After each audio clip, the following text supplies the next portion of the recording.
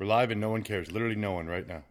Live to no one. Live to nobody. Nobody's Live here. across the galaxy with access to billions of listeners. We have 0. They will come. They will show up. That's okay. If We you don't build want it. a bunch. We want it to be so cool that there's only a few. We already got Yeah, a like bunch of 500. There's bunch only of a few. comments and stuff too. People commented preemptively. Yeah. Nice. Ooh, we got like AC/DC questions. I guess that's Oh, got to goodness, be we're right for- off the bat. Yeah, Jeez. diving right in. So Oh, yeah. wow. Ah, Joe, Dr. Joe. I know that guy. He does. That's He's like awesome. foot doctor, right? Yeah. I wonder Good to how see he Dr. Joe feels listening. about our shoe choices for training. You know He what I mean? hates your Very- shoes. He says that those definitely- are terrible Crocs. Oh, he hates Crocs. He absolutely does hate Crocs. Does he really? Yeah, he does. That's so good. He's like, they're Me terrible too. for your feet. Right. He's Yeah. my favorite. I remember favorite listener. I said my foot hurt from riding once because, when I first started riding again, my foot was like, my one foot was taking a beating. Yeah. And he sent me like all this advice about what to do. He's like, oh, this, try this, try that, And I was like, holy smokes, there's all these options.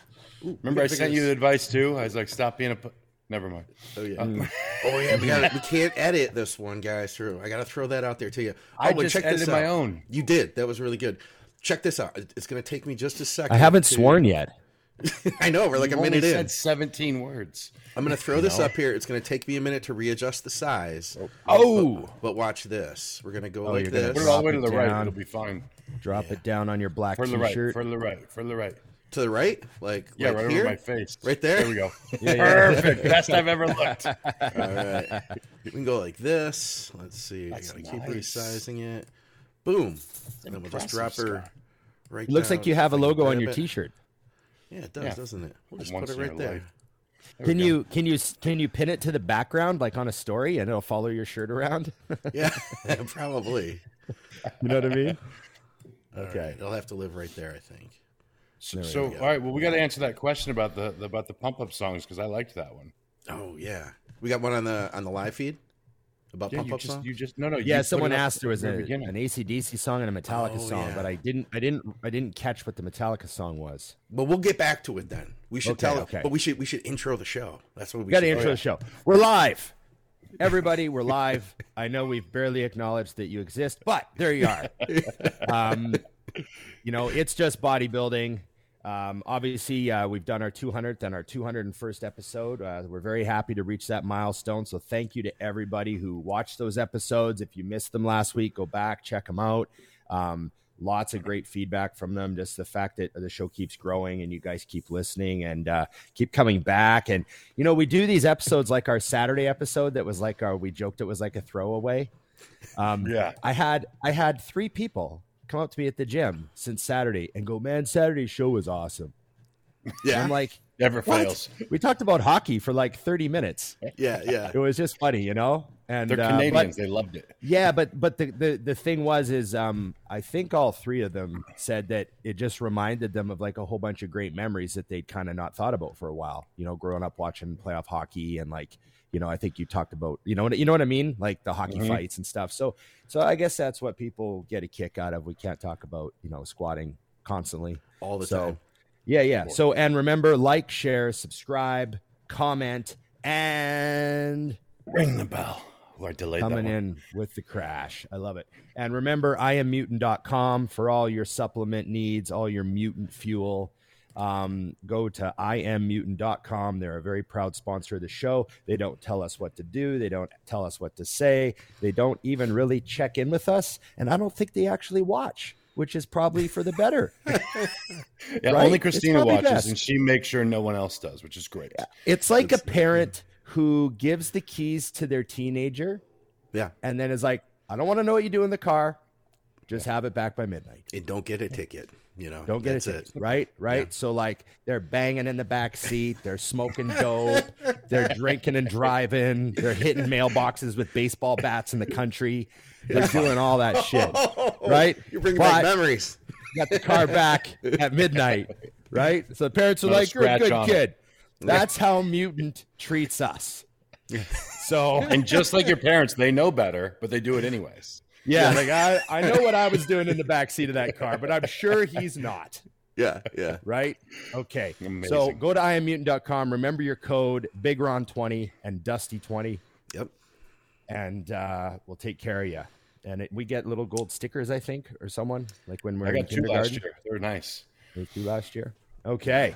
So, yes, we are live. So, producer Scott, thankfully he's here because he keeps us on target to actually do stuff that's like not structured, but you know, he's like, we got to have an opening topic.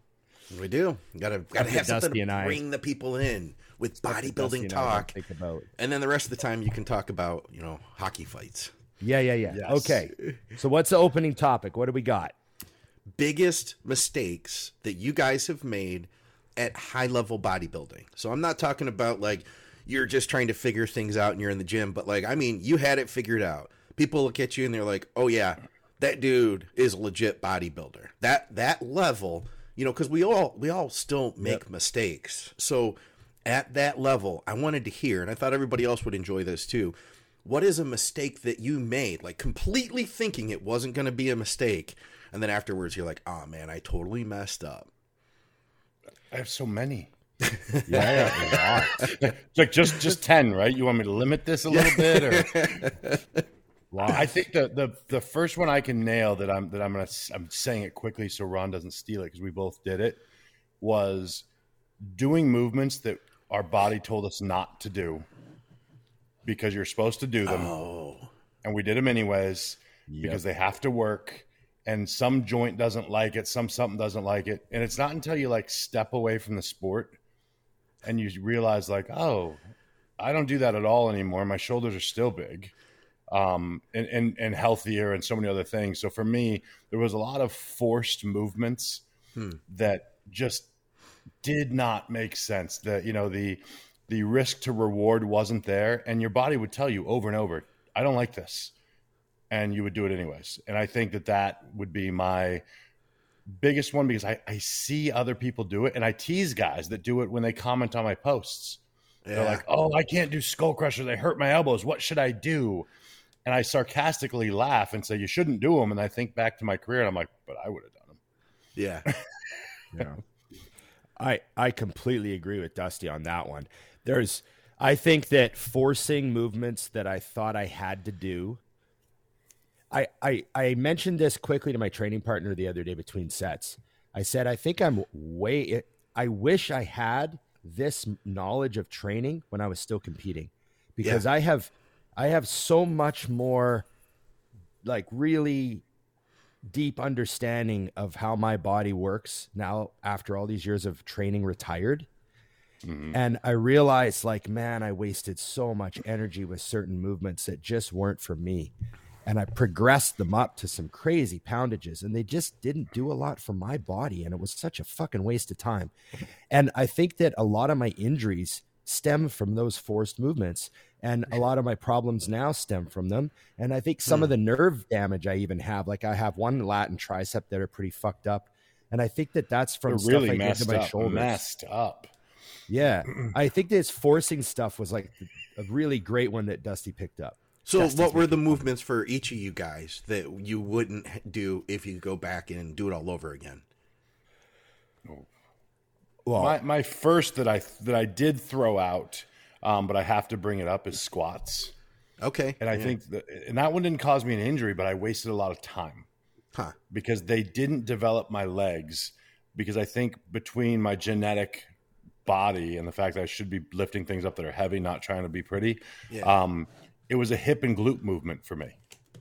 So yeah. But the problem was also ego gets involved, and you're squatting 600, and so you're strong, and it must be doing something, but it's not.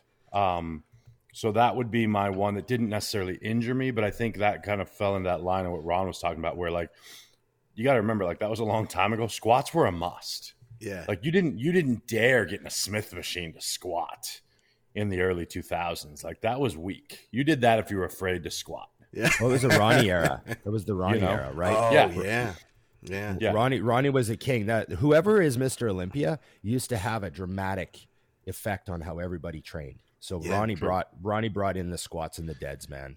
How much did you guys each do parking lot lunges with, because like Ronnie made those famous. Oh, You know what I mean? You had to have that bar loaded too. I can only do 225, because Only. of how I would do them. But like, that's a movement I will also say that falls into the category of like a deadlift, where it's like you don't want to do it because they suck, and you got to take all the crap out there, and you got to load it all up. And for me, because I've had the bad shoulder since hockey, like I needed two guys out there with me, which means I had to find two people as dumb as me to go outside in the Arizona summer and lunge. But it's a movement I think needs to come back. You want to see your legs explode, do heavy walking lunges in a parking lot. Plus, I mean, come on, there is a little bit it's kind of cool. You're in the back, sweating your ass off, doing dumb shit. Yeah, there's all sorts of movements for me. I think everyone was doing Yates rows, right? Everyone was doing the kind of the high barbell row that Dorian did. And when you watch Dorian do it, you're like, oh, his back, poof, you just see it, but it makes sense. But I felt like it was around I got up to almost 4 plates when I was in my 20s, and that was in the late 90s, early 2000s. I was doing almost 4 plates on those. But then when I had a friend of mine talk me into bending over farther, going mid shin with the bar and flatter back and rowing with a much longer rep, I felt like, oh man, these feel so much better and so much more effective for my back, for me, with the long arms. And I got a completely different frame than Dorian did, right? Yeah. And so when I changed how I did certain things like that, I thought, fuck, I wasted so much time. And then I saw my back grow. And so there was a lot of stuff like that. And squats are another one. Here's how I look at it. Dusty, weren't you squatting 6 plates for 10 reps? Yeah, I was always really strong with those. So that's why. Here's my logic. If you're squatting 6 plates for 10 reps deep and you don't have incredible quads, then squats aren't the best movement for you. Anyone who's squatting 6 plates is either using their glutes and hams a lot, or they're going to have massive fucking quads. Huge Sorry, there's quads. one swear word. It was 3 or 5. That's all right. Sorry. But so you know what I Call mean? it one.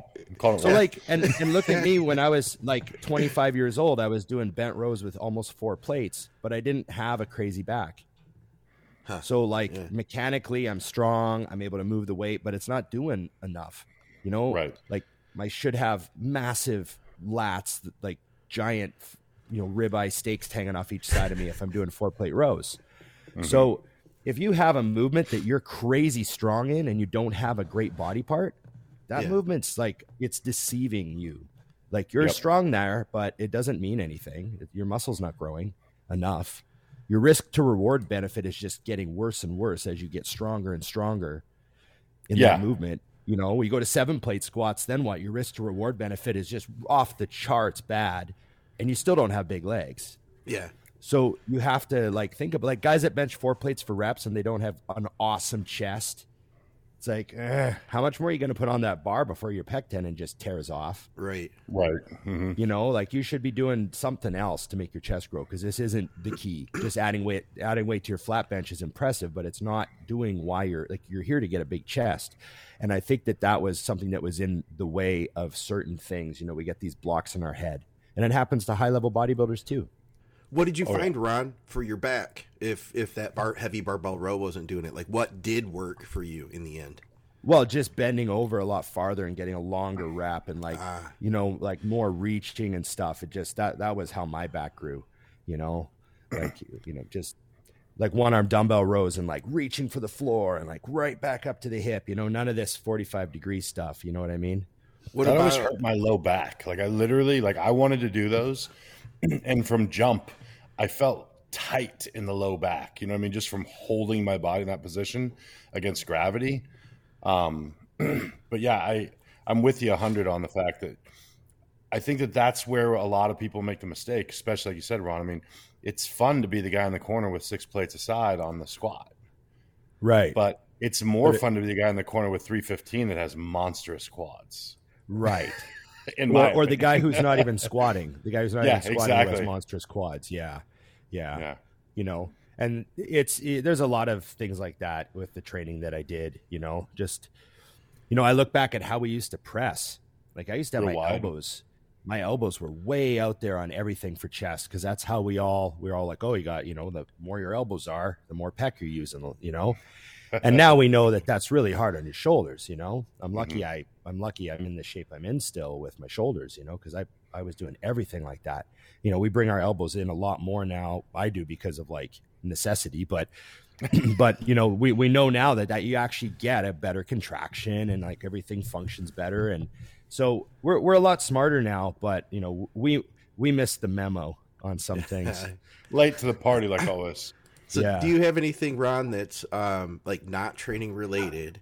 Because Crohn's Lifter said, interesting, you guys both went to training for mistakes.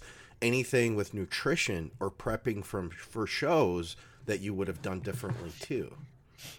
I made all sorts of mistakes that way too. Like with like not mistakes like how you put it, where you thought they were going to make you better. Yeah, like you're actually trying to get better by doing something, and then you realize after, like I did a bunch of shows where I did my own diet, right? So I made some mistakes like with carbs and carbing up and depleting too much. My main thing was I would over deplete. Mm-hmm. That if it was up to me, I would always over deplete, right? Because I thought, just got to get peeled. So I wasn't afraid to just suck down. I'd do like 50 grams of carbs for 6 weeks straight. And then, after the show go, why did I get so light? Oh yeah, right. 50 carbs every day for 6 weeks, and so just little things like that. There's lots of mistakes I made with nutrition. There's off seasons where I didn't eat enough and I didn't grow at all. And then there's years I got way too heavy. Like the year I went to 330 wasn't necessary. It's crazy to look back on, but the first 20 pounds I lost in like the first 10 days. It was just water. Yeah. I was like, did I need to carry all that water around with me? Didn't need to do that. You lost over 2 gallons of water, basically. Yeah. When you're 300 pounds, you can hold 2 gallons, easily. Yeah, it's like taking off a pair of socks. You just miss a couple carb meals. I can't think of anything like at the high level that I would say that I made a massive mistake on, but I would say in hindsight, similar thing with Ron was, as I was heading to that level, I was very obsessive about just getting as big as possible. And looking back, especially if most of the listeners here are not genetic phenoms, you really got to look at yourself and the things you can't mess up. I went all in on my strengths. So I was like, okay, I got to be as big as possible because my physique is ugly. And I'm just going to get huge. But I think if I would have done that slower and been mindful of my midsection, it wouldn't have been as ugly. And maybe even if it wasn't as big, it would have looked bigger. Okay. You lose some of that. So I think the rush to be like, okay, I just got to get big and who gives a shit was a problem. So if like when I'm advising guys now, I think some of them, if they know my story well, would be a little confused because I'm constantly touching the brakes on how big we're getting. Really? And watching the midsection and making sure, okay, we have that under control. I mean, guys would be dead off season. I'm like, all right, are you doing your vacuum work? Are you doing your transverse abdominal work? Because I was never doing it. Never.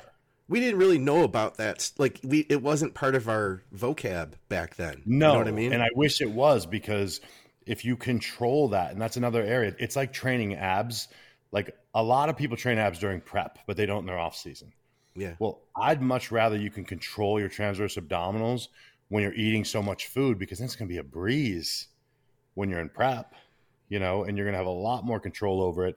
It's going to look a lot better on stage. So I would say that's probably an area that I missed on A, because I just didn't know about it, but B, just it's really one of those things.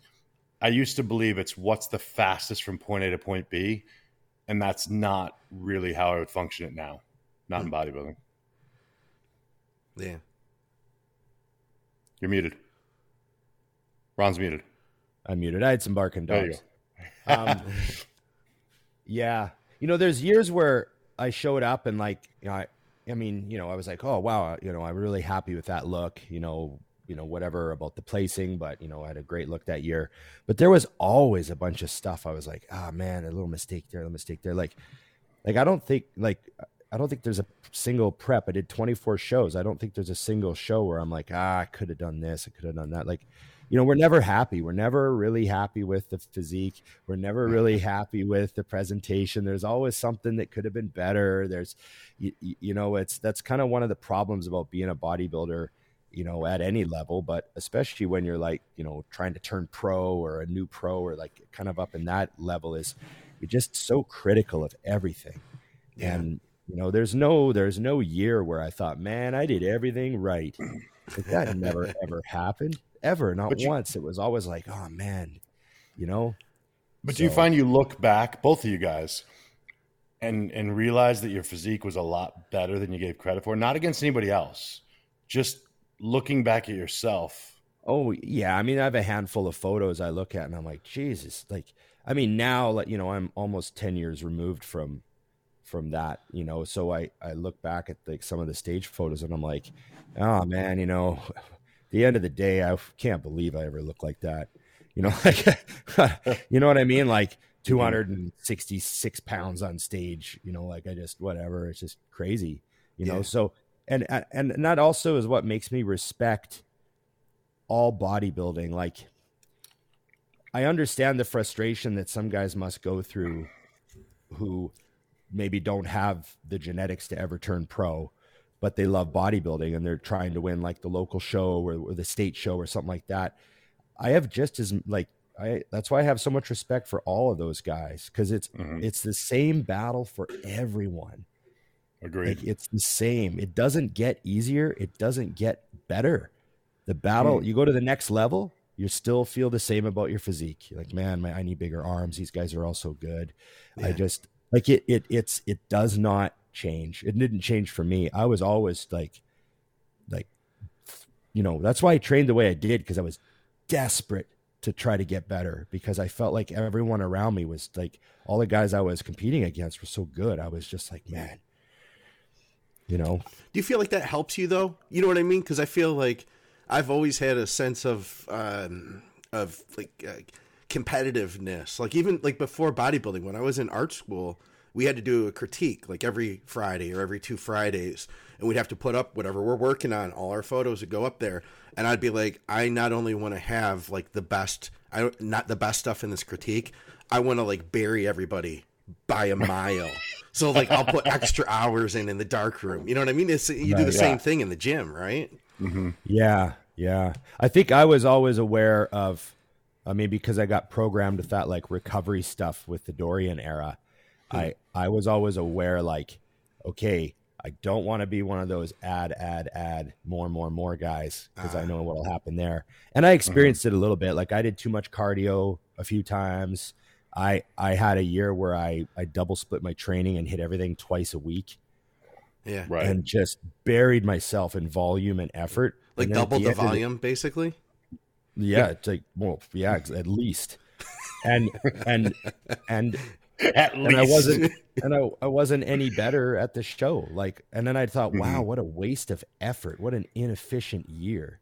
Yeah. I like did all those sets and I trained everything twice a week, and I wasn't really better on stage. Like, what a huge waste of time. And to me, time is money. So of course. So to me, that's just a really big waste. You know, if you can look the same with half the volume the year before, like, it's a huge loss. Wrong. Yeah. I had a couple years like that, you know, where I just bombed my body with volume and wound up not really any better, you know? So, you know, I always think of that. Man, I could have been just napping on the couch and resting, you know? That's what I would have been doing.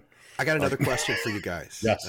But before I said it, I wanted to tell everybody who's watching, we're going to need listener questions for this episode too. So I've got a couple of them here. I'm highlighting everything you guys have. In fact, we just got another one from Andy. I've got some good comments too. So keep commenting that stuff. If you've got any over-unders, post those up as well. And we will get to them. But I did have to ask you guys. So this came to me a couple days ago. I had the chance to go down to Elite FTS and record a podcast with Dave Tate. So that was... Love the shirt. Love the Thank shirt. you. Yeah, I wore the shirt today. He gave this to me. It's got something cool in the back too. It's got the... I don't know if you can Oh, see nice. that. Yeah. Yeah, it's like a special shirt that he made up for the guests. So that's awesome. That's cool. I feel privileged, but You're one of the club. yeah. So, and it was awesome, man, getting to hang out down there to eat, and because it's a place that you can't just like pay for a day pass and walk in. It's a private place, and I spoke to him on the show for like over 3 hours. We talked for like another 2-3 hours after that. Like it was a full day of literally just talking to Dave Tate, which blew my mind. But, it got me thinking because we were talking about, doses of gear. And I had said one of my thoughts was, you gotta draw the line somewhere. And we're talking about guys who don't need to use as much. And I mentioned Dusty. I was like, Dusty's first cycle was like 100 milligrams of Primo. He gained like 20 pounds that you gained on that cycle, by the way? Yeah, it was. Yeah, let's say it's 20 or 22 pounds. Yeah. So you gained over drastic. 20 pounds on 100 milligrams of Primo. That's like, a 1/7 of a lot of people's Primo dose plus test plus everything else. And we're talking about though, like, where do you draw the line? Because as a bodybuilder, you always want more. So if you can get 22 pounds out of 100 milligrams of Primo, why stop there? So the question that I started thinking was, so you probably, you've been able to get big and do a lot of great stuff without doing crazy doses, but you had to want to know, because you're a bodybuilder, what was the highest you had gone to? Because you had to have tried. Oh no, that's. I think that's the misconception. Is there was a big, especially back when I was more relevant. There was a lot of conversation. I was lying and all these things. Like, it's not that I never did those things. It's that they didn't garner the return. Like exactly what Ron was talking about with the training. It's like, it's not that I didn't say like, what will 1,400 milligrams of test do? Yeah. You just do it with your normal cycle and you're like, oh, nothing. Like I would see different side effects or sexual side effects. I'm like, whoa, I ain't trading that shit in. Let's get back down to 750 where I like life. And that was literally how it was. And it wasn't financial. Like that's the thing I think people get confused on is if it would have worked better and would have made sense, I would do it. But that's kind of been a built-in argument for me with everything I do in life. Is like, okay, but is it worth more? So if I spend, let's say, double the money or double the risk, I need to be getting at least 3/4 additional benefit, or if I can't get double. So like if I was going to put on 10 pounds with 750 milligrams of test, but if I went to 1,500, I was going to go to 15. I'm in. Like, let's do it. You know what I mean? But yeah. I think that's where the things happen. And I know Ron and I've talked about this in person before. That never was the case. The only thing I can say that I ever took high dose, I was like, oh, okay, that's the difference, was growth. I ran growth at just 8 IUs, which was double my usual during a part of a prep. And that was the year that Chris and I were going along, and my weight came down, I want to say to 252 or something. And then we upped it, and I stepped on stage at over 260, like on the stage.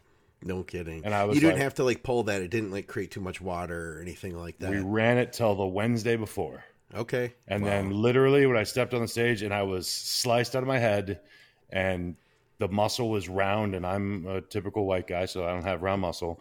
And I was like, okay, real growth taken at high level during prep works. No two ways about it. I put on muscle mass during a prep. But other than that, literally nothing. Everything else that's people laugh, but it's 300 trend, 300 Mastron, and whatever test. That's my baseline. That was it. Always was. Anything more than that, I didn't get anything back from it. Go ahead. Yeah. I had 1 year where I just did everything a lot. And that was out of frustration. And it was, I've talked about 2013 before. It was like one of my worst years competitively. And I trained the most by far. And I took the most gear by far. And it was my worst year placing wise. And I didn't like how I looked. And, I was very disappointed with everything. It made me take 2014 off completely because I was just disillusioned with whether I had another show in me at all. And I just sledgehammered my body that year. And I look back and, after it was over, and I thought, man, that was so stupid. Like I just turned everything to 11, just cranked the amp, like Spinal Tap, just fucking 11, 11, 11, and I wasn't better. I was worse. Right. I got hurt a bunch of times, a bunch of just dumb shit. And it was all because I was like desperate. I was like, man, I was just swinging for the fences, And then that's why 2015 came around, and I said to Chris, this is my last show, and I'm not doing anything dumb. I'm just going to train smart and try to stay healthy and just come in peeled. And if that's it, that's it. And it just happened to get my pro card. But, so that's how that all went down. 2013 was like the peak of my stupidity. And it was just because I was like, I'd been on this conservative guy, with doses. Everyone kind of knew me as a lower dose guy and all that stuff. And I thought, man, did I waste so many years doing that I missed my window? That's how I kind of thought. I thought, man, I did that low dose stuff for so long that now I'm too old to turn pro, So that's why I cranked it. And it was just, what a waste of time. And, obviously my blood work was a disaster afterwards. And I was like, oh God, I got to fix all this. And everything went back to normal just by resting. But, it was just one of those dumb years, and it was all out of frustration. And, when that comes down to making emotional decisions, and how when you make decisions with emotions, you never, ever, you usually almost never make the right call, and I just had an emotional year. I'd gone through a big breakup in 2012. So there was like all this just, it was just one of those like perfect storms for me to be an idiot, That was the year then. Was that the year that Chris said he wouldn't want to work with you again if that's the way you were? Actually, that was the year before that when I went through the breakup. Okay. I nailed that prep. That was a smart prep, smart training. Like, that was me being sensible with the prep and training, but my mindset was terrible. Chris said I was negative. How did you deal with that whole thing then? 2014, you took off. I can relate to that. And it's funny because as much as we say like, oh, you can't really base how good of a bodybuilder you are off of your placing because we never know what's going to happen. And it's easy for me to say that to somebody else. But when you're in those shoes and you're the guy that doesn't get it, like it sounds like you almost quit bodybuilding and would have never turned pro at that point. I saved him. It was simple. Yeah. I turned pro, and he's like, if he can turn pro, I can absolutely turn pro. And that was it. Actually, I remember when Dusty turned pro. I remember being like, oh fuck, they're just giving these away now. Like, if I leave now, they can have one. I'm gonna regret it. If the 10 guys behind me are all it was like watching card. Oprah. You get a pro card, you get a pro card. Oh god! It's like under your seat. That was it. So yes, I saved Ron's pro card. That's what I do. Yeah. I mean, that would have given me confidence if I was coming up. I'd be like, if this guy can get one, yeah. At the North Americans, we'll start calling Dusty the Pro Maker, but for a different reason. Yeah. It was funny. 2014 was funny because I saw a bunch of people like this guy that I'd competed against for years, and I'd placed ahead of him every time. He was a great bodybuilder, but I'd always placed ahead of him. And he wound up winning the overall in 2014. And I was like, fuck, man, that guy turned pro, and I always placed ahead of that guy. And like, am I too old now? Like, am I too busted up? Have I had too many injuries? All the guys from behind me now are starting to turn pro. Like, man, like, what I just thought maybe I missed my window by just not quite leaning into, and one of the things was gear. I thought, man, did I not lean into the gear hard enough? Like if I would have leaned into the drugs, a little more with a little more thought and a little bit more like, a little bit more aggression, maybe it would have added up over time and I'd already be a pro. You know what I mean? I had all those thoughts, and that's kind of, but 2013, it just was such a disappointment that I knew that wasn't the case. Yeah. So just one of those things, but yeah, it comes down to making decisions with emotions. I like that. Yeah. Yeah. That makes total sense. Yeah. You gotta. That reminded me, and I know you know this story, Ron, but I gotta share it. So back in the day, Chris Cook, I was a huge fan of, he became a friend. He had won the super heavyweights at the USA's 2 years in a row, but couldn't win the overall. And back then, that wasn't good enough to turn pro. Yeah. So he reached out to Chris Aceto after the USA's. He said, "Hey man, I gotta give this show a run. Will you help me?" And Chris said, "Sure. I'm going to charge you X." I know the number, but I don't want to say it. And Chris Cook was like, it's a lot, man, on the short window. And he goes, "Well, if you don't win, I'll give it back to you." Huh. No kidding. And he was like, "Okay." So they do the show. He wins the overall at nationals. And Chris Cook told me this. He goes, "I'm sitting there afterwards and we're at dinner, and Chris Aceto actually came to dinner, and he goes, I'm just kind of like staring out, and Aceto said to him, 'You good?' And he goes, he looked at him and he go, I always thought it was the drugs." Huh. Yeah. And you took them all away. No and kidding. I won.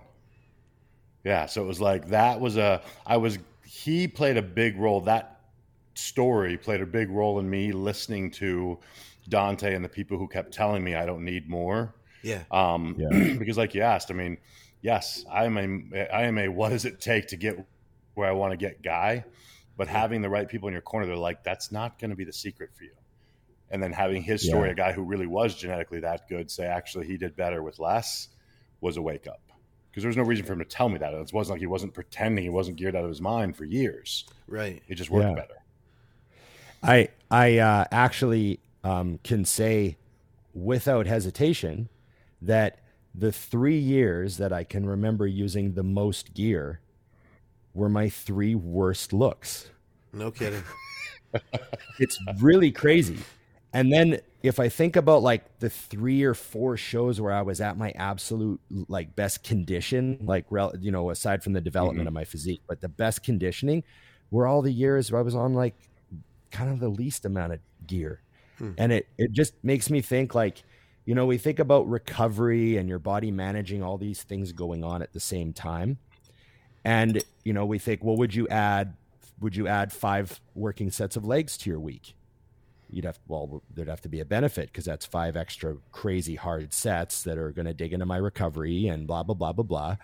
But when we add drugs, we're also digging into our body's energy, our body's ability to handle and manage and metabolize everything. And, you know, and when we just pile the drugs on, we're giving our body a bunch more to do and a bunch more to work with and a bunch more to deal with. And, you know, it's like we forget that it's all like, it's like running a city.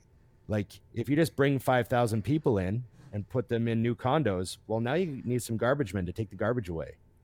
Yep. Did you hire some more garbage men? Right. If you didn't, you're going to have garbage problems. Right. And that's what we're doing when we're bringing more drugs in. Bring in more drugs. Okay. Well, can your body get rid of can your body manage all this? Like what's going on in your body? And I think that's part of the problem when guys are prepping for shows on all this gear and they're like, oh my God, I'm waking up watery. I think I got to drop my potatoes. It's like, it's not your potatoes, man. You're on like 500 tren and your kidneys are backed up and you're not healthy. And you know, so, you know, or whatever. They'll point to anything but the gear. Like, you know, my legs aren't looking real sharp in the morning. It's like, well, are your kidneys flushing properly? Like, how healthy or unhealthy are you? I'm pissing coffee, but anyways. I'm pissing coffee. My urine's really orange all the time, but like, man, I'm worried I'm on too many, too much, too many carbs. Starches too high. That sort of stuff. Better cut out artificial sweeteners. That's the answer. I'm not too much Splenda. It's the Splenda. It's the Splenda. Always blame the Splenda. Always blame the Splenda. There's like natty guys running around with shredded glutes drinking Splenda. Yes, all day. So I got some questions too if you need more, Scott. I got some solid ones. Yeah. Excellent. We did get a super chat too from LS, so I need to give him a shout out. No way. Thank you. Super chat for the algorithm robot overlords. It says, on my way to check in. Love your content. Keep up the good work. So that was very nice of him. We appreciate that. It. For $4.99. Let me see what we got here. Yeah. I love the robot overlord reference. I don't know, something about that. Love it. Felt like a T-shirt to me. Well, why don't we start with that one that Ron was so excited about that Connie had posted? He says, "Good morning, brothers. What's your number one song that gets you jacked up for your gym sessions?" I have two: AC/DC Thunderstruck and Metallica, I Disappear. Ah, those are good tunes. If I'm really need some extra, hot shot of adrenaline, I put on Pantera, I'm Broken live from the live album that they That's released. a good one.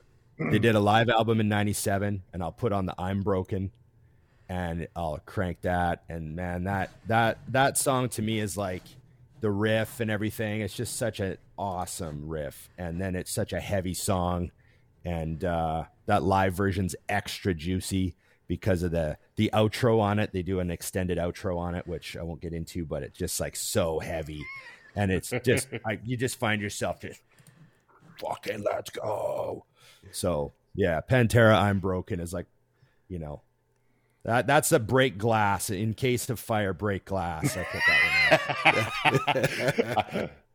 What about you, Scott? Now that I know your music preference, I'm more excited to hear where you're at with that. Oh man. So I sent Ron some dubstep, but I kind of tried to trick you a little bit because there was rap in it. And the reason I did that, I really liked that song, but I was like, this will be a good gateway dubstep song for Ron because he'll be able to associate with the rap still. See what I did there? And it's like, it's not too abstract. It's only a 3-minute long thing. There's a verse, chorus, verse. So he'll little structure. He's not directly putting you on the drug. He's lacing your weed right now. Yeah. Exactly. And then he's going to convert you later. Right. And the next time I go, he's going to go, I don't have any weed. I only have this. Yeah, we only have real dubstep now. That'll do. I like it. It's fine. Give it to me.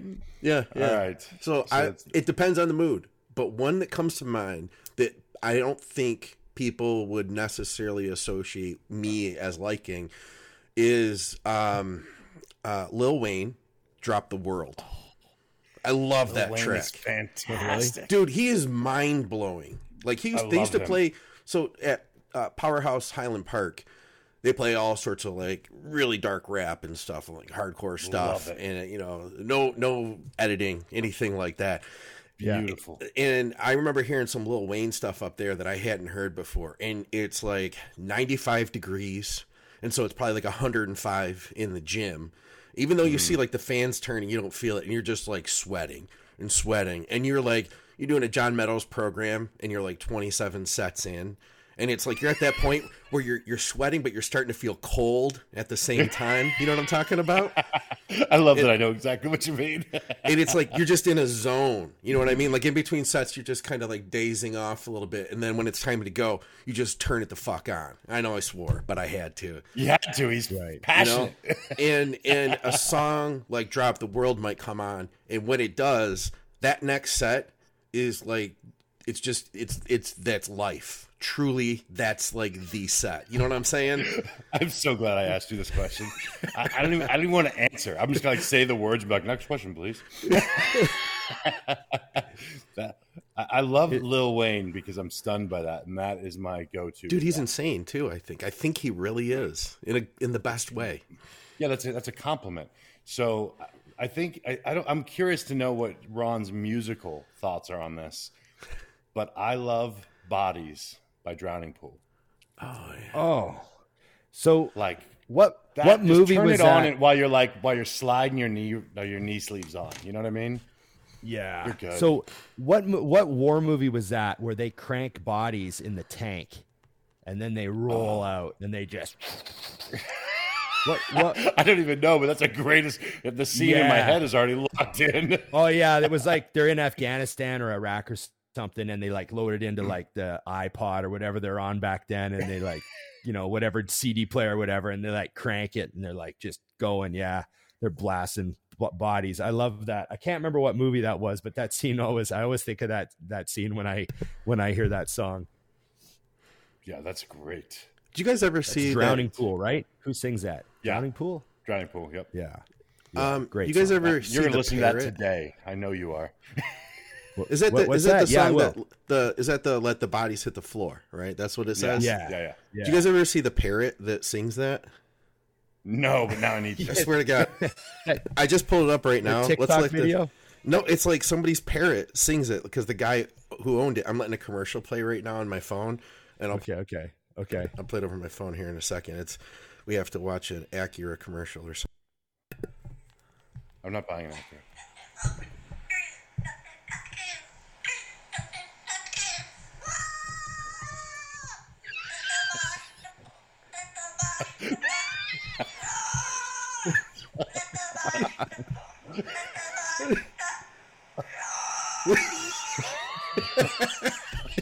That is amazing. He goes on too. That's not it. I wonder how many times he had to play the song for the parrot to like pick that up. He must put it on repeat. I wonder if it's just ever put it on uncomfortable when he repeat brings and a leave the first date house. home. All right. And she comes in on a dark night, and the parrot starts singing that song, and Lay's like, "Did I come to the wrong house?" Yeah. Oh, I have to throw this one up next because Jesse gave us a super chat. Thank you very much, Jesse. He says, currently 27 weeks out from my first show. Already have Dusty in my corner. But what are some tips you would give? Or if you could go back in time, some things that you would do to change your guys' first competition? And I got another super chat too. Thank you. Don't go. Thanks, I know you got Dusty coaching you, so listen to him. But don't go pigging out too much to try to ram it all in before the diet, because then you just get fatter, and then you just got to diet harder. Just be normal. Don't get too excited. It's not that big of a deal. He's actually the one I told you guys, like I think 2 weeks ago, or when we did a live. He did another super chat, but it's like I had to like tell him to go on vacation. Like he was gonna go, but he's like, I got my food. I got the gym across the street. And I'm like, you're not going to have any family when you come home. Yeah. We're all going to leave you. Okay. Yeah. So there's no fear of that with him. I think that, the big thing is the regret from the first show, or the thing I would change. And it was just, for me, I wasn't where he's at mentally yet. But like, it wasn't until my like third show that I realized that the suffering was the fun. And when when you really dig into that, when it starts to hurt and get worse and worse, you know how it is later in your career, you start smiling. Yep. Because you're like, oh, it's coming. And I used to think that when cardio got hard, or you do a set that was really nasty when you felt terrible, you're like, no one else is doing this. Like that was a fun feel. That. Mm-hmm. Yeah, you have to ride that. And also remember that the one thing I always told myself, and I don't know when I started doing this, but it was like for quite a long time, but I always would tell myself, prep. I mean, here I am, a terrible example, because I was like an absolute bodybuilding obsessive nut job. But I would say, like, you should still be functional. Like, I always had a job, I was always working. Like, these people that can't work for like the last 2 months of their prep. Oh my God, I can't work. Like, I was like, it's software running in the background. Like, you really only train an hour a day, and then you do your cardio. So like, you have a couple hours a day that are actually devoted to your cooking and all that stuff. But the rest of it's just software running in the background. Like when you just like minimize a window on your computer, you just leave it on. Like your body's burning fat while you sit there. It's burning fat while you're talking to your coworkers. It's burning fat while you're sleeping because you're in a deficit. Relax. Let the diet do the work. You don't have to like feel like you're like, oh, did I burn any fat today? Yeah. If you followed the diet you did, all you have to do is follow the diet. Yeah. And you'll get leaner. That's a thing. They all try to micromanage something. Okay, gave me this diet, but like I really want to burn more fat than that. So I'm going to do this and I'm going to do that. I'm going to do this. Just eat what's on the sheet. It's so easy. Yeah. Yep. Yeah. Or even worrying about like, am I losing fat? Like, don't worry about it. If you've got a coach, you've got Dusty on your side, don't even worry about it. Because if it's not working, he's going to change it. He'll drop your food. Yeah. Yeah. Just tell him what you weigh next week. And that's then you'll what know. I had before is I've had people, I'm sure you guys have had this too, where the show gets closer. So you start making tweaks just based on the timeline. And they get an email back, like, do I not look good? And I'm like, what do you mean? Well, you changed everything. I'm like, well, we only have 8 weeks left. Yeah. I'm pacing the timeline. You know what I mean? It's like, you know, so that's a thing too, is like, I always ask people, like, don't try to read into, like, we're not dating and I'm trying to secretly like get in your mind. It's just part of the process. So that's a question. Where you don't call for 3 days. Is that the, yeah. I always called immediately, and I was like, "Listen, I got to line you up because I got your sister tomorrow night." And if you want to get in now, you know, yeah, you want in or not? Yeah. My first prep, I got laid off, which I was like, and it was something that was coming because the company I'd worked for, like, things were slowing down and they were cutting my hours back, and I knew I was getting toward getting laid off. I was like, well, this is going to be perfect. Now I'll just have like that last, 8-10 weeks just to focus on my diet. Let me tell you, that was the worst thing I could have done because I had nothing else to do. I was like, yeah, I won't even try to find a job until after the show, and it was miserable because then I'm like, okay, well, I did what I needed to do. Now what? So I just spent the whole time being hungry versus my second show. My girlfriend had thought it was such a great idea to compete. She was like, man, that was so cool for you. I want to do it. So she's dieting and I'm helping her. And she competed at a smaller show 2 weeks before my show, the next time I got into shape. So I'm worried about her the whole time. We get to her show and I was already ready. Like, we walked backstage and people were like, oh, what, you competing today? Because they thought, plus I was tanning and stuff, but like, and I look at pictures of us and I'm backstage and my face was like totally sunken in. I'm like, why didn't I just step on stage there as well? Because I was ready, 100%. But then I realized, it dawned on me after her show, I was like, oh, wow. So I'm getting on stage in like under 14 days now. And I didn't think about it at all. Like you said, Ron, just software running in the background, Mm-hmm. That's funny. That's awesome. All right. Well, we had one more super chat here from Connor, and this one is for Ron. Hi, guys. Love the show. Ron is going to love this. Here's an underrated, overrated question. Van Halen. And thank you, Connor.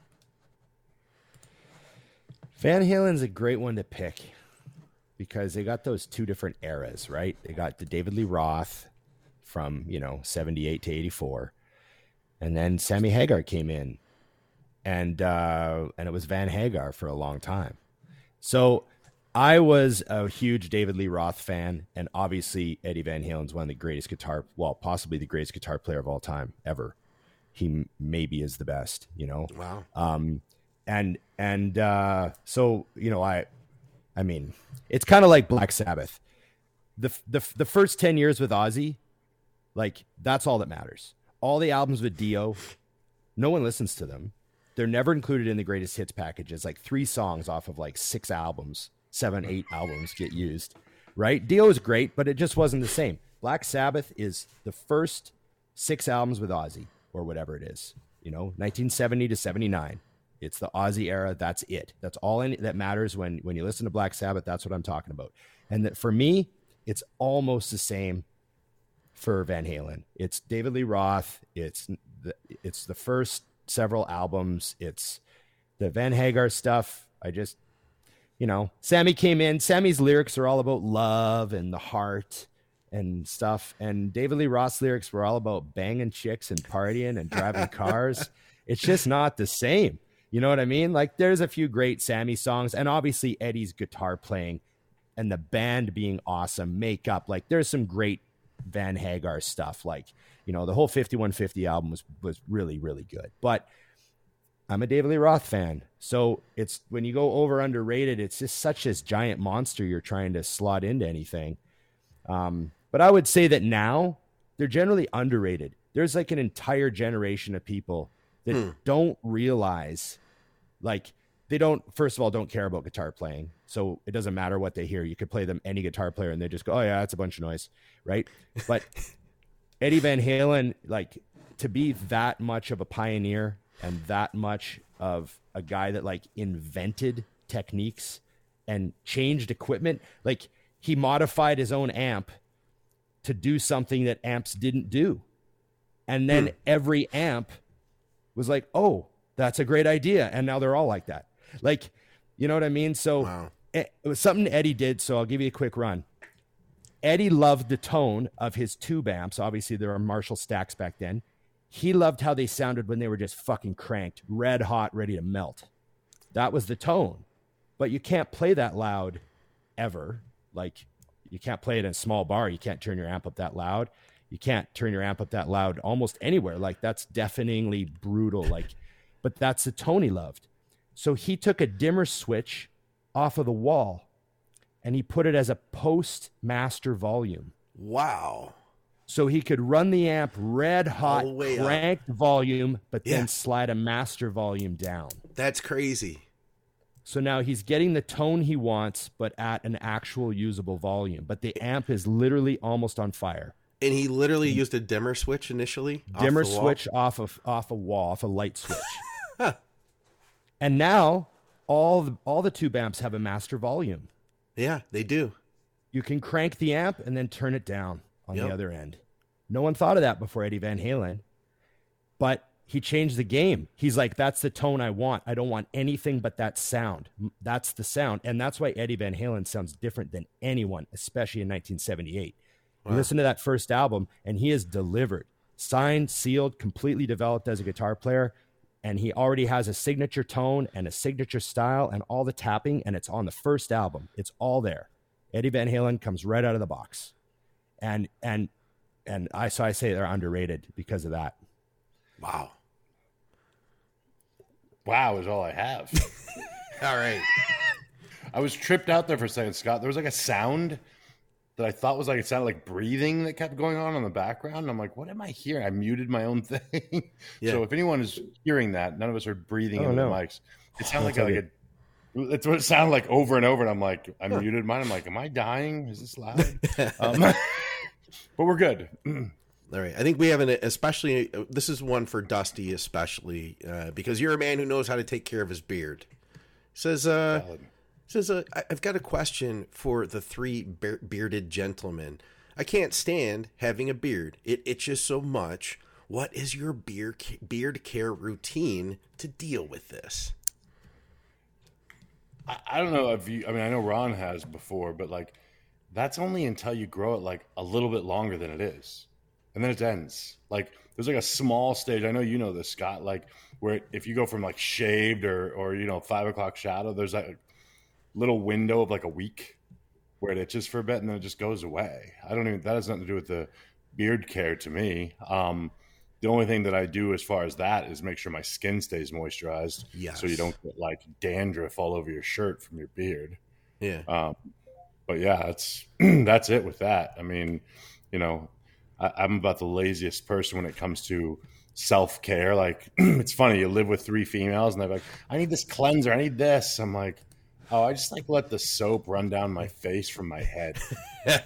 Yes. And I'm like, face is clean, moving on. So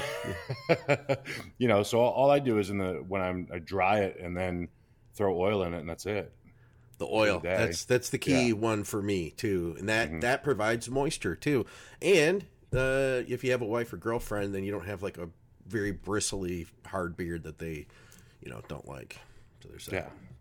Yeah, Ron, better too. You have some beard care thoughts to add to that?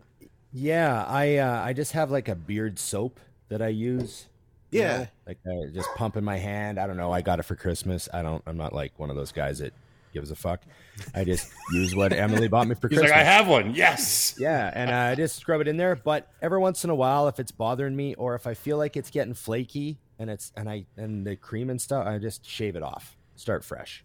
Yeah. And I noticed that you guys don't ever do that. So you must be doing something. Like I just go, it's giving me problems. I just take it off. No, I'll just condition it like it's hair. So like once or twice a week, you just use conditioner so it goes down to your skin. Yeah. But the day after that sucks because your beard is too soft and it doesn't look right. It's like, it's kind of like, have you ever done this? This happens all the time. I'll see a girl go, oh, your hair looks great. She goes, oh, I haven't washed it for 3 days. I'm like, oh, well, I like you dirty. Like, so I think it's the same for dudes with beards. Like, if you ever see a guy whose beard looks really good, it's probably dirty as shit. So there's your answer. That's it. Michael Devereaux, another super chat. Thank you very much. He has an incredible gym, by the way. I think he's in Indiana, I want to say. And he has Dusty, you remember we did a tour of his gym on an episode that Ron couldn't make it. Yes. That's who we're looking at here. Yeah. Incredible gym that he's got set up. So. Oh, yeah. What else do we got here? He says he's going to try the beard soap and see how that works for him. Oh, man, we had a big one for Ron here. I'm going to let you think about this one for right now, Ron. We'll come back to it from Rob. Oh, okay. So, yeah, put this one on the back burner. I have a question from Rob also. Go ahead. He says, who is the most underrated leader in world history? So just start thinking about that. Joe Biden. Damn. Underrated? Sorry, I couldn't help myself. Who did you say? Joe Biden. Joe Biden. We had one about the Palumbo keto diet, and a guy wanted to try to gain muscle. Do you want to take that, Dusty, or do you have something from your questions that you want to throw out? I have one that I think people need to know. Yeah. So I want you guys to focus for a minute and listen in on this one. If you guys each had to fight one woman from history, who would you fight? Of one that I could easily beat? Yeah. I mean, it's got to be some like someone you despise. I mean, there's got to be some violence behind it. There's so many for us, Scott. If I name right someone if I name someone who's currently alive, will YouTube pull the episode down for a physical threat? Yeah, I don't know how that works. That's a very important question, right? I guess it depends on how you phrase the answer. You know what I mean? Like, I would. This is a verbal altercation as far as YouTube. Scott goes to murder. Yeah, I would murder. Wait, we were fighting. We were fighting before. Oh wait, and I thought that was part of fighting. Is that not part of fighting? Wait a second. I'm never confused. fighting Scott. Just for understand, the record, guys. I'm from Detroit. I'm from Detroit. Things are a little different around straight here. to murder. We don't. The fight is not over until one is not breathing. Murder. Okay, that's when the fight's over. That's how you know when you win, right? Yeah, there's a murder. Oh boy. Okay, we are not discussing who we're killing on It's Just Bodybuilding. Moving on to the other Rob's question. Sorry, Rob from Instagram, but we cannot answer this question. We will lose. We've thought about it, and we're moving on. All right, okay. Robert has one for us. Then, if you guys don't want to answer that, you guys we're want to not answer touching that one. It's derailed now. We're going to be in trouble. All right. I'm afraid to even name a fictional woman like a TV character that I punch in the face, just in case the bot didn't know the difference. Yeah. Right? Yeah. All right. So Robert says, I've been on a Palumbo-style keto diet for a year and a half now. I've been very successful in weight loss, down 50-plus pounds. I've been very happy with my gym performance, noticeable muscle gains, and strength. I hear on many podcasts how important carbs are to your body, gym performance, and have become concerned that I'm leaving gains on the table by consuming such minimal carbs. This might be fun. We might not agree. Yeah, I don't know. Well, I was just going to say, first of all, if you've lost 50 pounds of fat, then that clearly was your priority. And you've done a fantastic job at that. And I would say your diet is doing really good things for your situation. There's a lot of variables. I mean, yeah, carbs are a preferred fuel source, but also too, it all depends on how you train. If you also kind of train on the lower volume end, you don't need as many carbs. You can train really, really hard on low carbs if you're not doing a ton of volume. Mm-hmm. And your body's obviously in a good groove. You said you were really happy with your gym performance, which I assume means your strength has been good. So, I mean, are you as lean as you want to be yet? Or do you have another 50 pounds to go? That's where I would say the crossroads gets to. Like, if your goal is to get abs and you have abs now, maybe we're in a time where we can explore adding carbohydrates to your diet for performance reasons and just see. But if you're still got to lose another 50 pounds, I'd say soldier on, man. Just keep slamming, drop another 50 pounds, I don't know. There's some variables. I can't tell someone it's time to eat carbs. I'd have to know more. I was going to say at the end of the day, first off, make sure you're mentally switching gears. I think a lot of people screw themselves where they decide they want to turn left and right at the same time. Yes. I want to get leaner and I want to get bigger and I want to do both today. And I'm like, what do I got to take? Yeah, exactly. That's easy, Trent. But what it really comes down to is if you're like you said, Ron, if you're happy enough at the moment for your leanness, if you feel your performance in the gym is up, why don't you just try bumping up your fats and see what happens? Because at the end of the day, at the true end of the day, everyone's body is a little different. If you're doing phenomenally on that, digestion is good and everything feels good, you just need more calories to grow. So they can come from fats, see how that goes. And then the only thing I would suggest is if you're going to bring in carbs at some point, don't change anything else. Don't change your training volume, your sleep, your supplements, anything else. Bring the carbs in. What happens? Like, let your body decide the answer to the question. This is a thing I tell clients all the time. Like, I don't decide what we're going to do with your diet. Your body tells me what to do. Yeah. We throw something at it. It responds. We listen to its response. We make adjustments. That's a mistake I think a lot of people make when they're flying solo, Scott, is they're like, you're going to do this, and this is going to happen. Yep. Because, you know, there's good insight that putting carbs around your training is going to, help you grow as much muscle as possible. But, does that apply to you? Yeah, because, based on, like, the big thing I read there was the gym performance, and I think you got twofold. Is that the diet, or is that because you're cardiovascular in better shape, you're not as fat? I don't know what we're leaving on the table possibly. Let's see what he does say, he says, thank you so much for taking my question. I do have another 50 pounds to lose. Also, a lower volume, higher intensity training. Performance has been good. Thank you so much, guys. Keep it up. Yeah, just keep going then like you have been, and don't try to rush it now. That'll be where you have an issue. Like if you have another 50 pounds, it's still a lot. Yeah. Just keep slowly chipping away at that, and you'll do both. And because your strength is going up, you are going to break the rules a little bit and put on a little tissue at the same time. So win-win. Absolutely. Yeah, because a lot of people don't realize that if you're going from, say, like just eating chaos, nothing, and then having a burger for lunch or whatever, and then not eating anything, and then having a microwave pizza for dinner. If you go from that to eating a Palumbo style diet, 5 servings of protein a day, that in itself, you're going to start recomping to an extent, even while you are losing fat. So I think that it'll be good. Ron, he updated us. He told us he does have another 50 pounds to go. Yeah, I'd say congratulations on the amazing gains. Yeah. Obviously the diet works. We got one here about IGF DES dosages per day. I'm going to rephrase his question. Ron, when you turned pro, how much I'm going to ask each of you a question. When you turned pro, how much IGF DES were you using per day? 0. Dusty, when you turned pro, how much IGF DES were you using a day? I've never used it in my life. Okay. I kind of rephrased his question for a reason. You know what I'm saying? Because I remember being on the message boards, which is nowadays like the same people I think are on Reddit. And you could like go on Reddit and learn all about like proper dosing of IGF and this and that.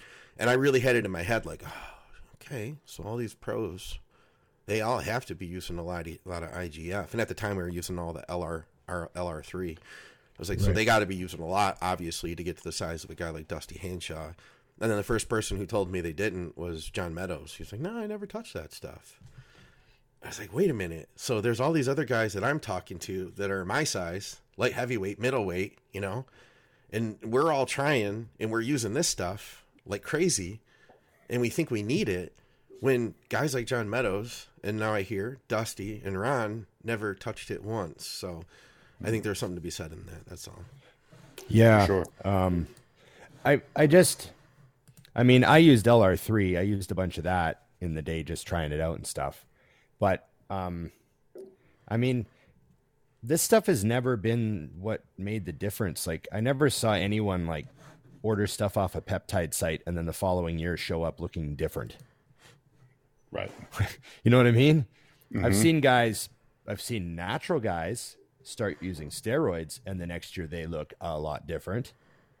I've seen guys use real growth hormone for the first time and the next year they look different. But I've never seen anybody add any of this stuff. And the next year it was like, what'd you do? Right. Never, not once, ever. So it falls into that, like, you know, creating an optimal environment. There's a million things that do that, you know. Again, I don't know. I just have no experience with the DES at all. So, and I don't know anyone anyone come down does. to if you need to know the exact dose, then I think that's kind of part of your answer. Because like if somebody comes to me and they say, I'm natural, how much of this IGF should I use? I'm like, I don't know. And if they come to me and they say, if I take 200 milligrams of test for 10 weeks, am I going to get bigger? I'm going to go, yes. Yes, you are. Without question.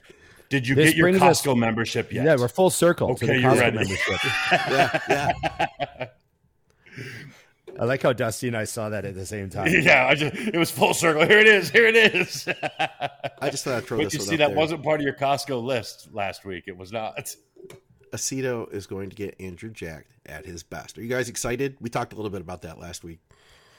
Very, very. I haven't been excited about an Arnold in a minute because I've told Ron about this, and this is no disrespect to all the guys that are much better than I ever was, but we came up in an era where it was nuts. I mean, I've seen Branch, Kai, Dex, Jay, Ronnie win Arnold Classics, so it is not the same currently. Even live, no one has blown my mind in a minute. And this show is very exciting because I feel like it's going to be a war, which is awesome. I'm looking forward to it. I think that I'm a lot more excited to see Andrew now that he's working with Aceto because I want to see if I want to see what the difference is. Like, was Aceto able to help him? And we all know that it's mostly like a communication and a mental thing at that level. You know, Aceto, you know, helping him is a lot more to do with that. So I'm really interested. I do want to just comment. The one guy here, Ryan, said Fouad's latest pick shows IGF difference, but it's in conjunction over a year. I think that picture was also Fouad was talking about using real IGF too, if I'm not wrong. Yeah. I just want to say that's not what we were talking about. We were talking about the DES. But which I haven't used. Anyways.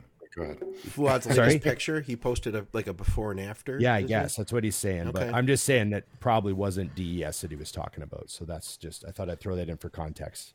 I will add too that, you know, and this isn't like a scare tactic, but it's something that I had to be concerned about. And I still did use IGF too. I don't want to say two things. I don't want to say that it's not going to do anything for you, but I do feel like it's not the fountain of youth or the key that I once thought it was. Right. And I would like to pass that info on to anybody else who's listening so that they may save some money that I had spent that I didn't need to spend. That's really kind of like my biggest concern is like, I really felt like I needed something. And at the end of the day, it wasn't as big of a deal as I thought it would have been. I'll say that. And I'll also say, from what I heard, the way Dr. Eric Serrano had explained it is that, so when you take growth hormone, your IGF levels go up, right? And that's all great for muscle growth, and it grows everything. And when you use, so basically, IGF helps to keep a cell growing. And our body has mutating cells all the time. Cells grow, they mutate, and then our bodies recognize that, and they die. If you have a mutating cell that continues to grow, that's called cancer.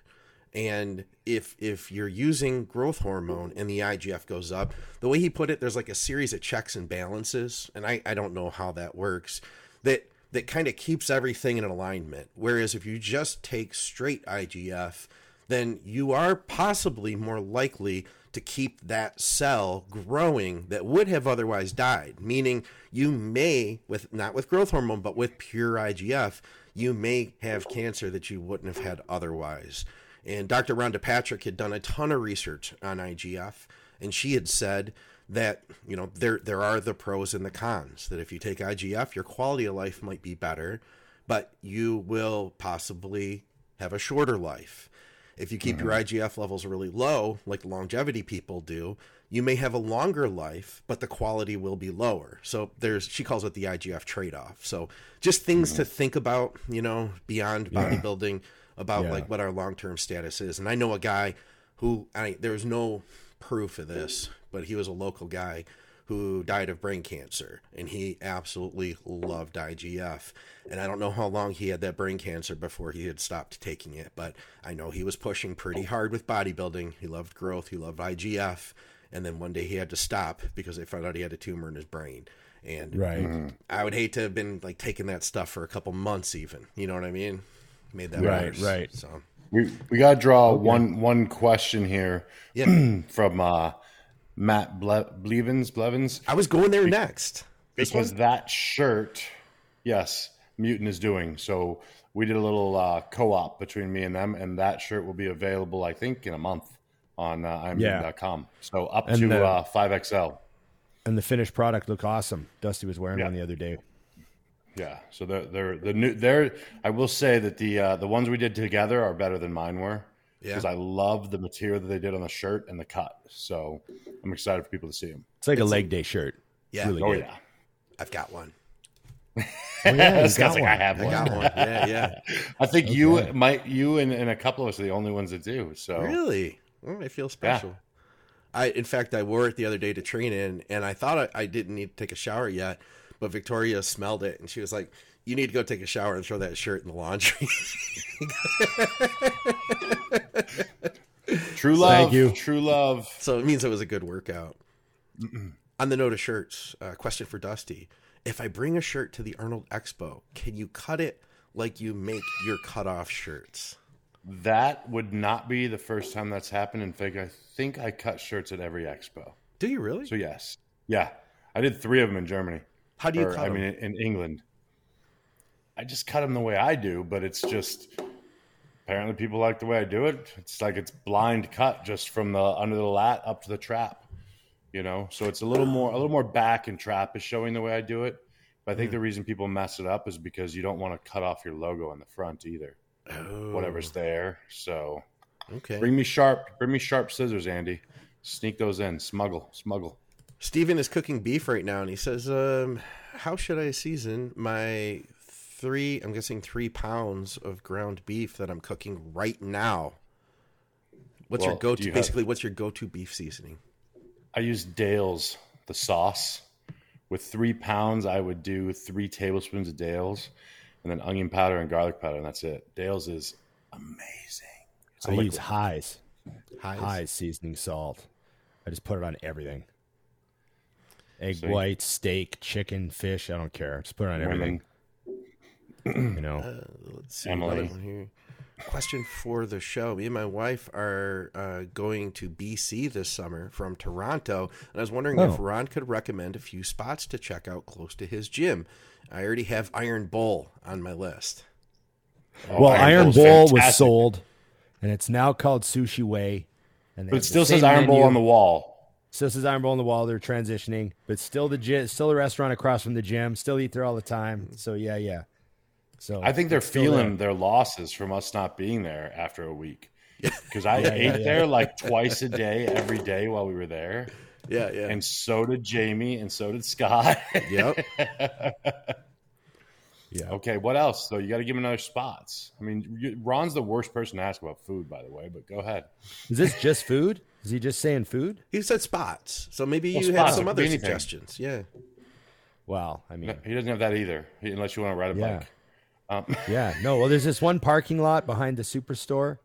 Yeah. Pretty flat. Not Dry. The best. Sometimes there's some junkies there. It smells like urine, but it'll do for February. You know, stuff like that. I got a million of them. There's just, if you're coming out to BC, I'm not into raw fish, but if you like sushi, then it's like a smorgasbord of the best sushi restaurants you can find in Canada, all over the place. So just keep that in mind that you're in like sushi heaven out here in Vancouver. Oh, I know where you should go. Can you put this on the screen? Do I have to message this to you? Okay, one sec. Yeah, I'm going to send this over because this is a place that I found in Vancouver. One sec, I'm screen recording.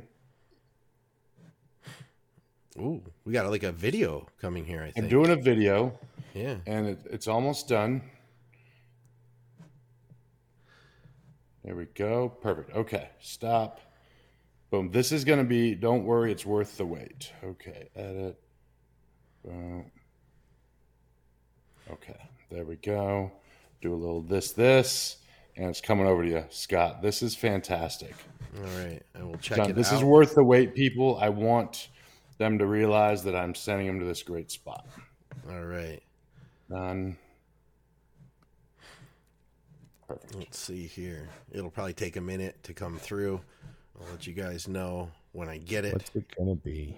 What's There's it gonna be? So many great comments. Am I breathing into my mic? I told you. That's what I kept hearing. Maybe this that was sound. me. Maybe it was me. I try to keep up, right on the mic. I don't mind. Possible. I don't mind. I get a little uncomfortable because I feel like you're in my ear. Like right on your ear. Like you're Yeah. behind me. You know what I mean? Okay, it's coming now. This is it. It's an only 11-second video, so there it is. You have it. All right. The only PED Put it right up on the for screen so we maximum can talk about performance this. is cigars. Cigars. All right. Let's see if I can just drag this in. What do we got here? The 7-inch Waffle House. Oh shit! This is gonna Okay, get so us. those are one option. Now wait, and then you have this option, Oh yeah, that's a little more my and style. I find it interesting. That they're- Yes. I cut the sound out. Hopefully That's didn't funny. Do anything? That's a real negative place for us. in BC. You're Vancouver. kidding me. You can't kidding hear me. Scott. Oh, you can't hear me. You can't Scott's hear me. muted. I'm He has muted? nothing to Why is he say muted? I don't know. after the I've waffle offended dicks. him. I've offended him. Oh, somehow I with got some- muted. That's better. There you go. There Yeah. you go. So were you surprised by that video that we found? I was Yeah. like, oh, this looks like a oh, I know which one I'm eating. I didn't like the way it started, but I like how it ended. Yeah. Well, I think what they're doing is they're finding out who their customer base is based on what they order. Yeah. And I was so I sent that to George and Ron this morning. I said, how did we not go film me eating both of these for Mutant's YouTube channel? Like, Yes. it's so wrong. It would have been easily great. So if they get a huge influx of business, they owe me a cent to me that I can eat. Was watching some old Mutant on a Mission episodes with Ron, and he was looking thick. It says, but shredded now. So there you go. Might have been 300 plus in some of the old videos. So yeah. We had that one question that I wanted to ask Ron, Yes. but Come I back also to it. I don't know if you guys had anything else before we closed. I had one. It was a social question. Yeah, Totally off topic. Totally off topic social question. So, Emily doesn't care about a lot of stuff. She just does her thing, right? Whereas I am a little bit more like, where are we? Who's around? Right? I'm a little bit more like that. She's just a bit of a gunslinger. Okay? So we get in the elevator the other day. She's telling me a story. She's telling me a story as we're leaving the car. We were waiting for the elevator. She's telling me a story. She's catching me up on something. And then we step into the elevator. Yes. Now, I go silent. Of course. I give everyone the nod. We're in the building, so like I know everyone. I'm like, hey everybody. Yeah. Step in. I'm polite, but I stand there silently. She keeps telling me the story. No. And I look at her. I'm like, Anna. It's an elevator pause. What? And I go, we got to take an elevator pause. Anyways, we get out of the elevator at the top, and I'm like, there was no elevator pause there. And she's like, what are you talking about? I'm like, you got to take an elevator pause. And the story pauses while you ride, and then when you get off, you continue the story. And she's like, I don't care about that. How are you guys for talking on elevators? Because it drives me crazy. I don't want to do it. I want to pause a conversation, and we'll continue when we get off the elevator. I back you 1,000,000%. I thought immediately the same thing. Because in reverse, I don't want to hear about your shit.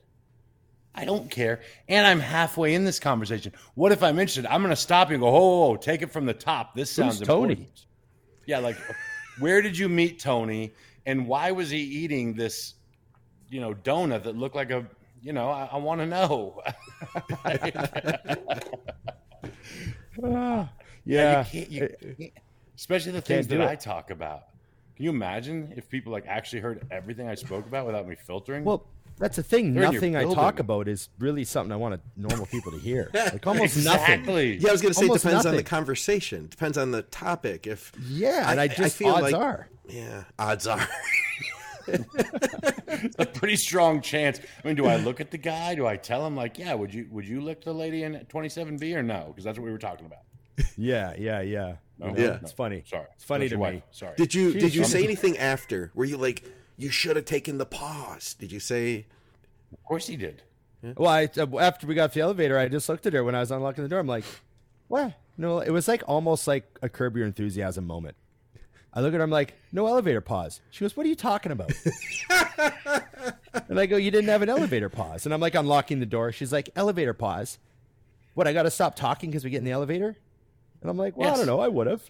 And she's like, you're ridiculous. And then she's giving it to me.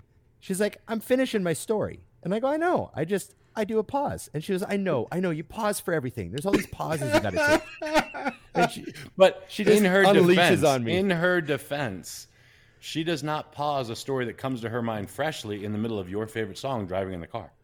Yeah. There's doesn't that. pause there either. Right. Yeah. There's your answer. It's all or nothing, buddy. I mean, There you you go. if you had a great thought during her favorite song, would just wait. You'd hold it. Hold I'm it. going to tell her about that when the song ends. Exactly. See, that's all this is. Elevator. I and just songs. had to see how you guys felt about that. Scott, do you pause? You didn't even answer. I don't know. I Scott think it paused. depends on the conversation. I really do. I feel like it depends. I don't get enough. Here's the thing. I don't get in enough elevators to I know. don't have enough elevator Whoa, whoa, okay, experience. all right. We're gonna throw a little test on this, okay? Yeah, yeah. So you're on your phone, okay? It's a Yeah. speakerphone, right? Yeah. And I'm telling you a conversation. Do you ask me to pause, or do you let me roll as if they like? Who knows what he's about to say? Okay, so if that these was the people. case, I would probably say, "Hey, I'm getting in an elevator, so if I lose you, I will call you right back." then And you'd hang then up if on you're in, it's breaking up over here. I would probably take you off a speaker if we were getting in an elevator, and I would continue to listen to the story. In fact, I'm certain that's what I would do. Yeah. Because I do that all. Like my mom will do that. She'll be somewhere and she's like, "Oh, hey, I'm walking into a place." I'm like, "So don't say whore." And she's like, "Dusty." And I Yeah. was still on speaker apparently. I usually use my earbuds if I'm in public anyway. Like I like to have the earbuds in. It's my buffer to the world. So I might have like a podcast on while I'm grocery shopping too, just so I don't have to embrace the environment Two so pods much. or one? I'll do both all the way. But I keep the I would volume. never have guessed you to be a both guy. I need to know what's going on around. Oh no, volume's There's a low guy enough. behind me. We could still talk. Okay. You know what I'm saying? And it's not music, it's voices, people talking, so you can still hear everything else. Yeah. Sorry, I needed to know. Those things matter. Whew. All right. Last question, Scott. For Ron, Yes. go. So it was here it is. I just found it again. You don't remember. From Rob. Well, I wanted to bring it back up. Deep Ron question. Who is the most underrated leader in world history? Damn. Only Ron can answer this for us, too. Like Dusty and I, we got nothing. I was going to say Zeus. I don't know. I don't know quite enough about world history to really embark on this. I will That's the way say, he though, starts the conversations, Dusty. You know, I don't know a lot Yeah, about. and then he you. comes out and nails everything about someone's life since 1622. Yeah, yes. In 1622, the ahead. year was. Go ahead with your perfect Sometimes- answer now. Sometimes I find myself going down the odd rabbit hole where I'll just see a video that catches my attention. Yeah. Right. And I watched one about, again, I'm not politically left or right. And again, I know that times have changed a lot since the 60s as far as what it means to be left or right. That's been almost redefined. But I've seen a couple videos, you know, like how they kind of released like thousands of semi-redacted CIA files regarding the Kennedy assassination. Yeah. Yes. Yeah. I've been Yeah. watching a show about that, which is fascinating. Yeah. Kennedy, man, he was taken out because he wasn't on board with the plan. Yeah. The plan for what, you know, whoever it is that really wants certain things to happen. He was, he also was what an unbelievably cool-headed guy through the Cuban Missile Crisis. We could have wound up in a nuclear war. We were minutes away from nuclear war. And he held in there, and he was like, we can't, you know what I mean? There was some really critical stuff that happened that Kennedy made the right call on. Kennedy did some stuff. Again, I don't know everything about the guy. I know he's banging Marilyn, cheating on his wife, blah, blah, blah. I don't give a shit. Good dude. Me neither. He was taken out for a reason. You know what I agree mean? with that. Like, I feel like the bad guys took him out. And whenever the bad guys step up to do something like that, like, I mean, how much more top shelf is that? Like, that crime, taking out a leader of that level, that's like, you can't get bigger than that. And for them to go through that effort to do that, he was pissing off the people that, they were trying to create a situation that would start a war with Cuba, and he said no. Yeah. There's a show about it. They cut history. He only got 2.5 years of being president. And, so, I'd say like he was extraordinarily important from the stuff I've seen lately. I'm starting to sort of try and appreciate like some of the stuff that I didn't understand as a kid, Yeah. Mm-hmm. So, and again, that's not I don't have a lot of expertise in, presidents of the 60s. But, I'm just going to throw that out there and say Kennedy's going to be my answer. It's a good answer. I think you didn't go wrong there. Yeah. He was banging Marilyn, and that alone makes him a leader in my book. Yeah. Most underrated leader, right for that. Yeah. Absolutely. Not accurately, underrated. Absolutely. Yeah. That's the answer. Not even close to accurately rated. That was going to be my only reason for saying him. Yeah. Good man. Oh, that's all we got. We did have more questions. We just don't have more time. I did want to say too, though, thank you to everybody. We got a lot of comments about me being on the tabletop show with Dave Tate the other day. I want to talk about that. Okay. Well, I want to say too, though, thank you to everybody who chimed in, because I asked everybody. I was like, hey, if you're part of the Last 5 Minute crew, I need you guys over there to come hang out and comment. And I went back and I looked at the live stream, and literally it's all our people, like, just going at it back and forth. There's even some overrated, underrateds in it and stuff. Like, they just went to town, Last 5 Minute crew and the Cabbage crew. We're part of what you guys wouldn't know about until we get Dave Crossland on, which we got to do that soon. So it was cool to see everybody support that. And I really appreciate it. Awesome. I want to say I'm halfway through your 3.5 hour interview. Oh, cool. Machine. And man, like, I have to say, I feel like I've done a disservice to my co-host Scott by not digging into him for some of this stuff. And I did want to tell you, like, you went so far. I mean, an hour and a half in, you've gone so far into your recovery and your addiction and all that stuff that I want to say, like, wow, I felt bad that I haven't dug at you for some of that stuff, but I sort of felt like, I don't know, I just sort of felt like it would present itself over time if you wanted to talk about it, that sort of thing. But Dave like leaned into you. Yeah. And I really was like blown away with some of the stuff you said. There's a lot of stuff I didn't realize you went through. Huh. And also the way you detailed it and explained it, like, I just wanted to say so far it's been really great. Like, I've gotten to know you, like, a bunch of stuff I just didn't know from this podcast. So it really, really informative. That means a lot, man. Yeah, and I was really happy with it. Like, we, when he was on Blood, Sweat, and Gear, and it was interesting because I had never known that the reason that Elite FTS exists is so that he can share information freely with people and help educate people. And, that when he was younger, there were people like even like Louis Simmons that just like helped him for free. And he wanted to be able to share education with the world. So with others, people who needed it. And that's that's the reason they sell equipment. Like, the equipment doesn't come first. The education comes first. And that blew me away because I didn't know that. I always thought like, oh, Elite's an equipment company. No, Elite's an education company. And that's the equipment helps to fund being able to pay for articles and everything they do. His podcast studio is mind blowing, by the way. Like, he's got a legit studio set up right there in the middle of the gym, which is so nice. Yeah. So when he was on our show and we were talking about that, I told him that. I was like, I didn't know that. And I told him that was my motivation too. Like, that's what I want to do, and that's what I'm trying to do. And so we really connected. And he reached out after that, and he was like, hey, man, I'd really love to have you down on the podcast and tell your story about why you do what you do. And it was the best interview that I've ever had somebody do of me. Like, he, you know, we really dug into it. And you know what, man, I do share this stuff, but I don't. Here's the reality is, I feel like, to me, this show is about you guys, and I'm here to help support that. So I don't want to make it about me. I don't try to get in the middle of it and like tell my story all the time. I will share stuff, and I'm not trying to hide anything, but it's not my priority. I really don't see it as that, you know? So I think you guys have so much to share, and I want to help the world see that stuff. Like, that's really what this is to me. So it was cool, though. It was awesome.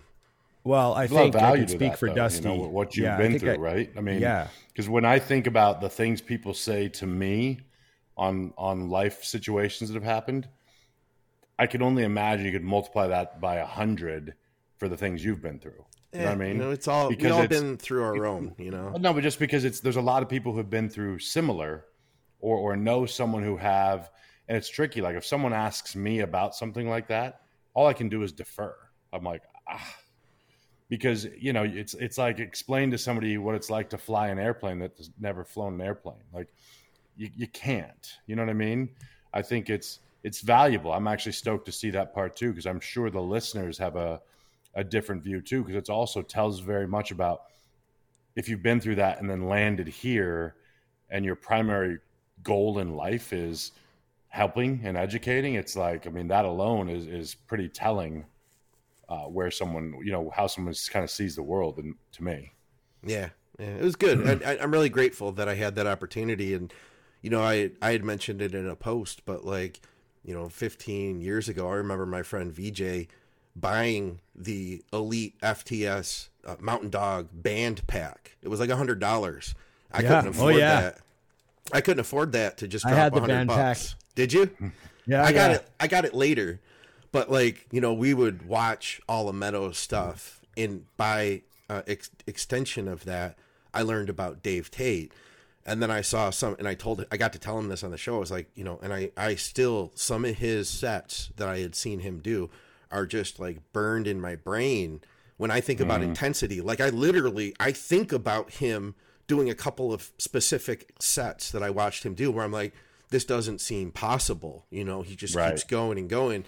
And I can so relate to that. And like, the way I can relate to the way you train, Dusty, and what I saw in you, Ron, when you guys were doing that Mutant on a Mission the other week, like there's something you pull from when you need to pull from it. That's a very special thing. And when I think about high intensity, what that upper end is, I think of Dave. And I always have, after seeing him. And now to like fast forward from that time when I couldn't even afford to buy the Meadows band pack to today, where like I was actually sitting there, like we talked for 3 hours and then we talked for like another 2 after that. He invites me to his gym, you know, invites me to his home basically. And I got to hang out with the guy all day. It's like, that's sick. It's incredible, you know, like mind blowing. If you would have told me that back then, I never would have believed. I wouldn't know how that would have ever come to be, you know? Yeah. I must say, like, you know, I've done like 50 plus episodes of Mutant on a Mission now, you know, 7 seasons of Mutant on a Mission. And I'd say one of the gyms that I've had the most people go, like, you got to go there, was the Elite FTS episode I did. Of course, it was the previous location. Yeah. I think which was technically, I think, their 4th location. That was the one I was at. It was the old Meadows one that everyone remembers that location, right? Yeah. Make sure you bring your shin pads. You know, but they had the big wooden table in the middle of the gym and stuff. And I remember when I was there, like I was just there on like, you know, a Tuesday, right? Meadows drove down to train with us. Ken Jackson came with them. We all had a big back workout. It was great. You know, Dave Tate was an awesome, hospitable host, super friendly, proud of the gym, proud to show it off. Yeah. And then while we're there, you know, there's just all these other people in there squatting and you know, Goggins, is it Steve Goggins, the power lifter? Okay. He was in there, and And I just started, briefly talk to him, and he seemed like a great guy. We're out for dinner after, and I said to him, I'm like, so, you were obviously a very high level power lifter. You're coaching now. And he's like, yeah. And I go, oh, and I didn't know anything about him. Yeah. And I just said, oh yeah, what was your thing? Like, we're just doing that, like, brief introduction where we're kind of describing ourselves. You know what I mean? So, Steve Goggins, Hall of Fame powerlifter. And he's like, oh, well, I squatted over 1,000, and I did this. And I'm like, holy shit. Oh, just that. Squatted over 1,000. And then they all started laughing, and they all started telling me stories about him squatting over 1,000 pounds, and just like these types of guys at this level are just in that little gym. And back then it was literally middle of nowhere. It was out in, what was it called? It was called, what's the name of the town? Wasn't it Windsor? London. Yes. It had an Ontario name. I knew there was a matching name. Yeah. London, Ontario. Yeah. It was in like London, Ohio. It was just outside of Columbus, in that small town and down that back alley with, and now it's no like in the signs. country. They've got chickens now. They've got a chicken coop. And it's just like, I'm like, oh man, like you go all the gyms and all the big gyms and all the cities in the world, and the 1,000-pound squatters are out in this back alley, in this warehouse with no signs. I just thought it was one of the coolest places I'd ever been. And you could tell that like it was all about passing on knowledge. Like that was just the vibe in there, was just knowledge being passed on. Like, and that was like a theme with my conversation with Dave the whole day, and Goggins and all the other people that were there training with Goggins and the whole powerlifting crew. Like it was just from the beginners that were there up to the people that were squatting 700. It was just all about passing on knowledge. And so it was a really great place. And so I can imagine what it was like to spend 3 hours at the new location, with Dave. So it was cool. I did a little bit of content before that. So I literally was there like all day. Like I showed up at 10:30 and I didn't leave. Like I didn't realize how long the show went. And then I didn't realize that we talked for a couple hours after that.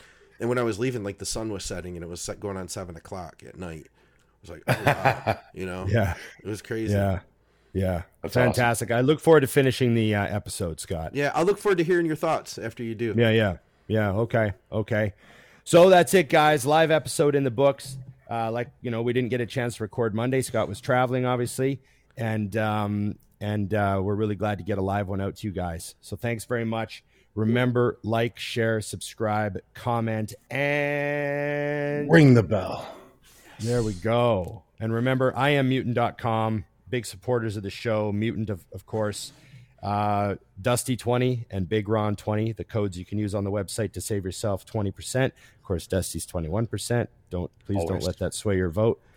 And and yeah, we appreciate it. Thanks for all your questions and humoring us and putting up with us talking about anything but what you're here to listen to.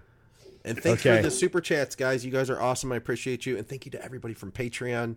And next week, we will have to discuss Arnold Classic plans. I hope that we get to see everybody there. That'll be awesome.